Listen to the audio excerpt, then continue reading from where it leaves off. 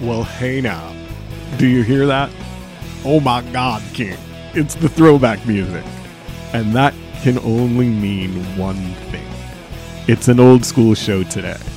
I am the host. I am Tommy. I've been watching the world sort of set itself on fire lately, so I'll jump in with a quick show to talk about it. Let's open the lounge and chat for a bit. I want to start by looking at what's been going on in court lately. Court, always a good place to start because the court docket gives us all a universal set of facts to work from. You may recall that when pandemic restrictions were put in place last year, a bunch of people sued the government to challenge what they had done. In fact, sometimes it was one government suing another government. We had Florida suing the CDC over the cruise ship regulations. There were churches suing New York over their right to worship, all kinds of cases.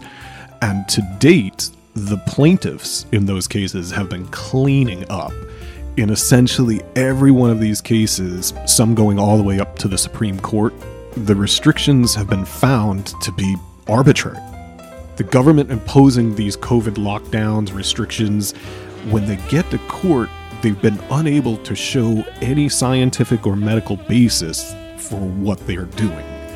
And I think that that's such an important point and why courts are such a great place to start, because this isn't me saying it, it's not CNN or Fox News or any of the so-called experts fighting the made-for-TV war stuff. This is actual testimony in actual court where saying something untrue comes with immediate and severe consequences. So nonsense goes away pretty quickly when perjury is involved. But also the wheels of justice tend to turn very slowly, so we're just now, in July 2021, getting final adjudication in some of these cases. The case that I want to dive into was just decided by the Ninth Circuit last week. And that case is Branch versus Newsom, but more commonly known as the California schools case. And what I think I can do is summarize the issues and the ruling in that case without drowning the podcast in a bunch of legal, technical jargon stuff. Branch versus Newsom is a wonderful case to help me because the concepts are really straightforward. Of course, there were procedural aspects of the case that law geeks would enjoy, issues of mootness, preserving arguments for appeal and whatnot, but for the show today, let's skip all of the civil procedure parts. The state did try like hell to have the case thrown out. They failed. The parents had their day in court, is the easiest way to summarize it. I should mention that Matthew Branch is the lead plaintiff, but he's suing on behalf of 10 named individuals, plus everyone in California that is similarly situated. Branch is synonymous with parents of K through 12 school children. Let's look at the case. In 2020, California closed all K through 12 schools. Branch sued, claiming that the state had violated his rights. The state defense to those allegations was that, due to the pandemic, physical congregation of students was too dangerous, so they needed to shut down in-person learning. Very easy to understand position. COVID-19 strikes, the state makes a decision, due to the pandemic, we're going to shut down in-person learning. To win the case, California needs to show the court that the restrictions they imposed were justified. In law, this is the concept of scrutiny. The court is going to scrutinize the decisions that California made. And to satisfy the court's scrutiny test, California must show that the government studied this matter closely, and then they narrowly tailored steps that would advance the state's compelling interest in public health. And it's important to pause here. This is not my op-ed about the wisdom of California shutting down the schools. This is documentary about the court case that ensued. And that's probably why I love trial court so much. When the state says we have to close the schools to be safe, they have to be able to provide legitimate evidence to support the decisions that they made. And the same burden applies to the plaintiffs. The parents can't just say, we think it's safe for our kids to be in school, so open them back up. They also have to provide the court legitimate evidence for their position. And this is where things absolutely came off the rails for California. It was time to put the cards on the table. It's not cable news. It's not social media. It's the Ninth fucking Circuit. Put up or shut up. And Branch and the plaintiffs, no problem putting up. They did have evidence that California had failed to study the matter. They'd failed to narrowly tailor a response. They had all kinds of evidence. In fact, the court wrote that the plaintiffs presented, quote, a veritable library of declarations from physicians, academics, and public health commentators, end quote. The testimony that they provided the court showed that California had stubbornly insisted on an overbroad school closure even as more research had mounted that COVID had little impact, statistically speaking, on children. The court explained that the California restrictions appeared, quote, far more severe than has been shown to be required to prevent the spread of the virus, end quote. Court then turned to the state for rebuttal. California responded with two rather short declarations from Department of Public Health official and doctor. They did not dispute any of the evidence provided by the plaintiff. Nonetheless, they defended the school closure on the grounds that, quote, it is possible that in the school setting, as in other settings, asymptomatic transmission may occur, end quote. The state's experts did not identify any evidence indicating that a child in a school setting would present a greater risk of transmission than any of the other activities that the state had allowed to continue, such as grocery shopping, daycare centers, shopping malls. So the court concluded that California did not have appropriate justification for the wholesale closure of schools. There was nothing scientific about what California had done. Conversely, the parents were able to bring in the veritable library of expert testimony which showed that not only was in-person learning safe, but distance learning was actually harming kids at a substantial rate. Incredible, right? I mean, it's not funny that kids are suffering, but what are you going to do with this? California arbitrarily closed the schools. Then they stubbornly left them closed, despite the mounting evidence that it was the wrong decision. And when they get sued, and the court asked them to rebut the library of experts that the parents provided, California's got no scientific or medical basis for what they've done. They just bring in somebody from DPH to say, well, it's possible that in a school setting transmission might occur, so we had to close them. What do you do with that? Of course, like I was saying earlier, it's just one of many cases. The Sixth Circuit had just found the same thing in a case out of Ohio. Toledo-Lucas County had no evidence or scientific basis for their decision to shut down all of the schools in their county, while they allowed gyms, tanning salons, office buildings, and a large casino to remain open.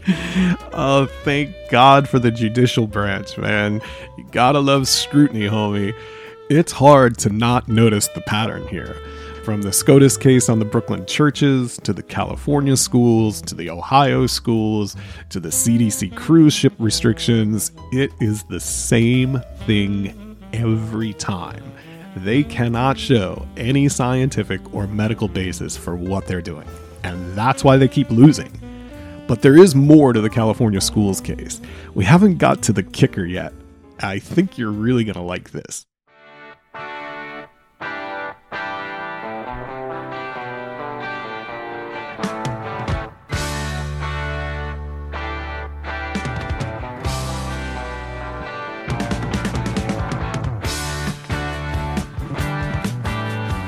All right. So in Branch v. Newsom, the court scrutinized the decision to close all the schools in California. And it turns out the state had no scientific or medical basis to do it. They just arbitrarily closed the schools and then stubbornly left them closed. However, the court also decided that their ruling did not apply to public school closures. Ouch. Tough scene. There's the kicker. Parents of public school children have no right to challenge the state's decisions. Regardless of how terrible the state's decision is, public school parents have no say. It gets a little technical here, but the key cause of action in the Branch lawsuit is due process.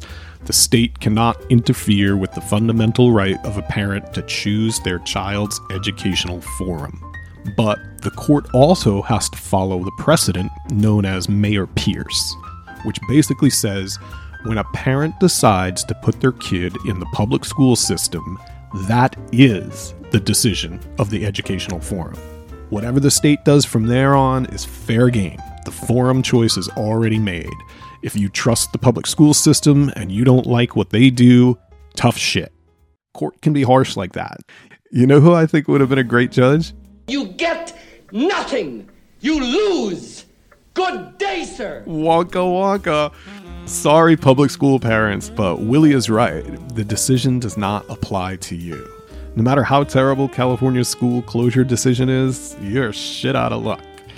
Private school kids, on the other hand, you are living large. California cannot abridge your fundamental rights with their random, unscientific school closures. Has there ever been a better setup for an op-ed than that? Only by sending their kids to a private school were parents able to preserve their due process rights. Oh, Lord. I'm not sure that's how the system is supposed to work, and I want to editorialize on that for sure.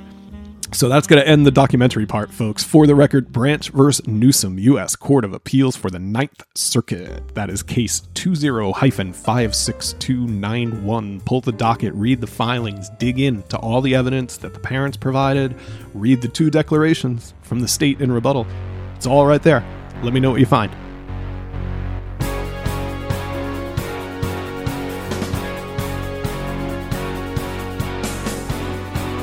Moving over to the court of public opinion, that's pretty much the backdrop that I have as I think about these things.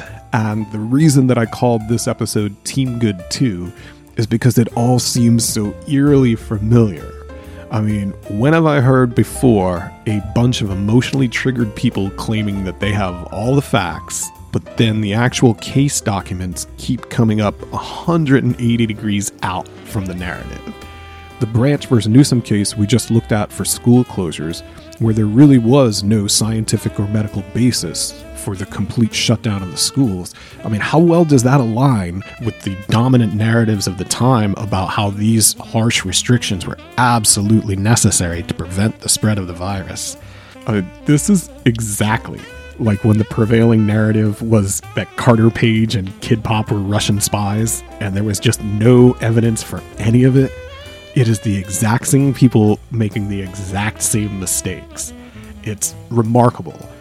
But now the emotionally triggered mob has moved on to vaccine mandates.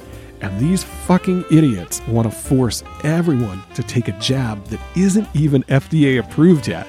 And boy, are they fired up to force their neighbors to take this experimental treatment. That's the new tip of the spear. There are lawsuits popping up all over the place as people who have had COVID and recovered are demanding that the government show evidence for how they concluded that this emergency use authorized therapeutic shot offers greater protection than the antibodies they already have as a previously infected person. The term they use in the court filings is pre-screening. Healthcare provider submits evidence to show that a person's natural immunity, through accepted clinical definitions and testing, is actually greater than that provided by the emergency use authorized jab. So the legal question is framed as, why would somebody who pre-screens need to take the vaccine? Well, we're going to find out. We shall see what rebuttal evidence the government has. Some public entities have already enacted these vaccine mandates. What science did they use to justify it? It's a perfectly fair and reasonable question, and the court is the right place to ask it. Cynically, if past performance is any indication of future results, they're not going to have much of anything as far as evidence. But again, this is why I like trial courts so much. They will fairly adjudicate this, and they will publish the decision and all the evidence that supported it. There are currently cases in Alabama, Indiana, California, as well as suits filed against the FDA and Health and Human Services. Lots to be determined in the court of law. Meanwhile, back over in the court of public opinion, some insist that this is all settled already, which is objectively untrue, but I think we know how these things tend to go. Here's how the board sets up, and I think it's kind of fascinating. The group that's largely funding this round of pre-screening lawsuits is called America's Frontline Doctors. According to their website, America's Frontline Doctors was founded by Dr. Simone Gold. Quote, "The doctor who went viral is a board-certified emergency physician and author of the best-selling book, I Do Not Consent, My Fight Against Medical Cancel Culture," end quote. Okay, some clear political undertones there. Dr. Gold also boasts that she has been featured on nationally syndicated programs such as Tucker Carlson, Laura Ingraham Angle, and Glenn Beck Show. Uh-oh, team bad alert. So now people are going to dig deep trenches with their tribe mates and it will become just another stupid partisan narrative war. The actual testimony and rulings will go directly into the dustbin of history, which is perfect, same as it ever was. Check out some of the initial headlines. Pro-Trump group files motion against FDA. Bizarre fringe group files motion in federal court. Dangerous and deranged claims by America's frontline doctors. Oh, what the Christ. Are America's frontline doctors a bunch of Trump voters? Yes, they are. Does that automatically mean that their lawsuit is frivolous? No, of course it doesn't. But there's a segment of society that is so fucking retarded that they put Donald Trump at the center of the universe and then everything revolves around him. It seems like a super weird way to go through life, but a lot of people do it. They view all things through the orange lens at all times. And what matters in these pre-screening cases is the quality of evidence that the plaintiffs produce and the quality of rebuttal that the government produces. The political affiliation of the plaintiff is irrelevant, but the rational approach of following the evidence in court has to try to live alongside these orange lens crackheads while they drag every conversation into their retarded hellscape. You see it all the time in the vaccine debate. Doesn't matter that there's huge numbers of left-leaning people that are refusing the vaccine. There's public sector union employees, the minority communities. The demographics of vaccine hesitancy are well documented. But for the orange lens crackhead, they've hardwired themselves to associate all the unvaccinated with Trump, because apparently they can only process things through that left-right paradigm.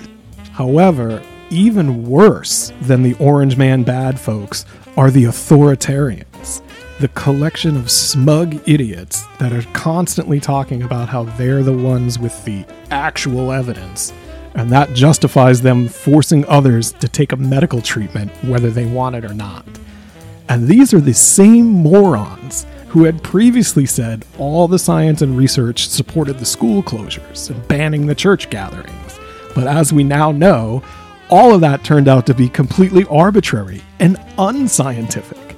There was nothing resembling actual evidence to support these closures and restrictions. But these people, they never learn. They're mental patients. They're unhinged mental patients. And all of their experts say, and this is settled science stuff, it doesn't really exist. Because as we see, all of those media pundits disappear as soon as we get to court. But these self-proclaimed holders of the actual evidence, they're not following cases like Branch versus Newsom, or the Diocese versus Cuomo, or Florida versus CDC. They're just frightened people repeating stupid rhetoric from the same old unreliable sources. And if you follow the conversation on social media, these are the people who are pushing for the harshest penalties for anyone who declines an experimental vaccine. They are the new Reich. That is not overstating it. They're emotionally unstable, they're horrible authoritarians, and they're also fucking idiots. But they're so whacked out on their own bullshit that they really do think that they're the true saviors. This is the classic scenario that has led to so many atrocities throughout history, all done in the name of the greater good. So I invite you to join me in saying no to the new Reich. These are hate-filled assholes, and they're seeking vengeance against people who have not committed a crime. It's a shame, really, because there are a lot of wise and benevolent people out there who are just making reasonable efforts to persuade people to make the best choice possible with the information we have right now. But all of that gets completely overshadowed by this new Reich and their absurd authoritarian postures. They can't wait to start burning the heretics.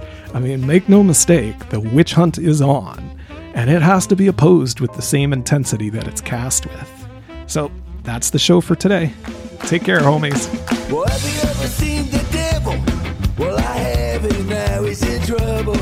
Oh, liberty and freedom, I bet. All words I will never regret. So I ain't ever gonna follow or beg or steal or borrow. Steady is the hand I hold. I won't do what I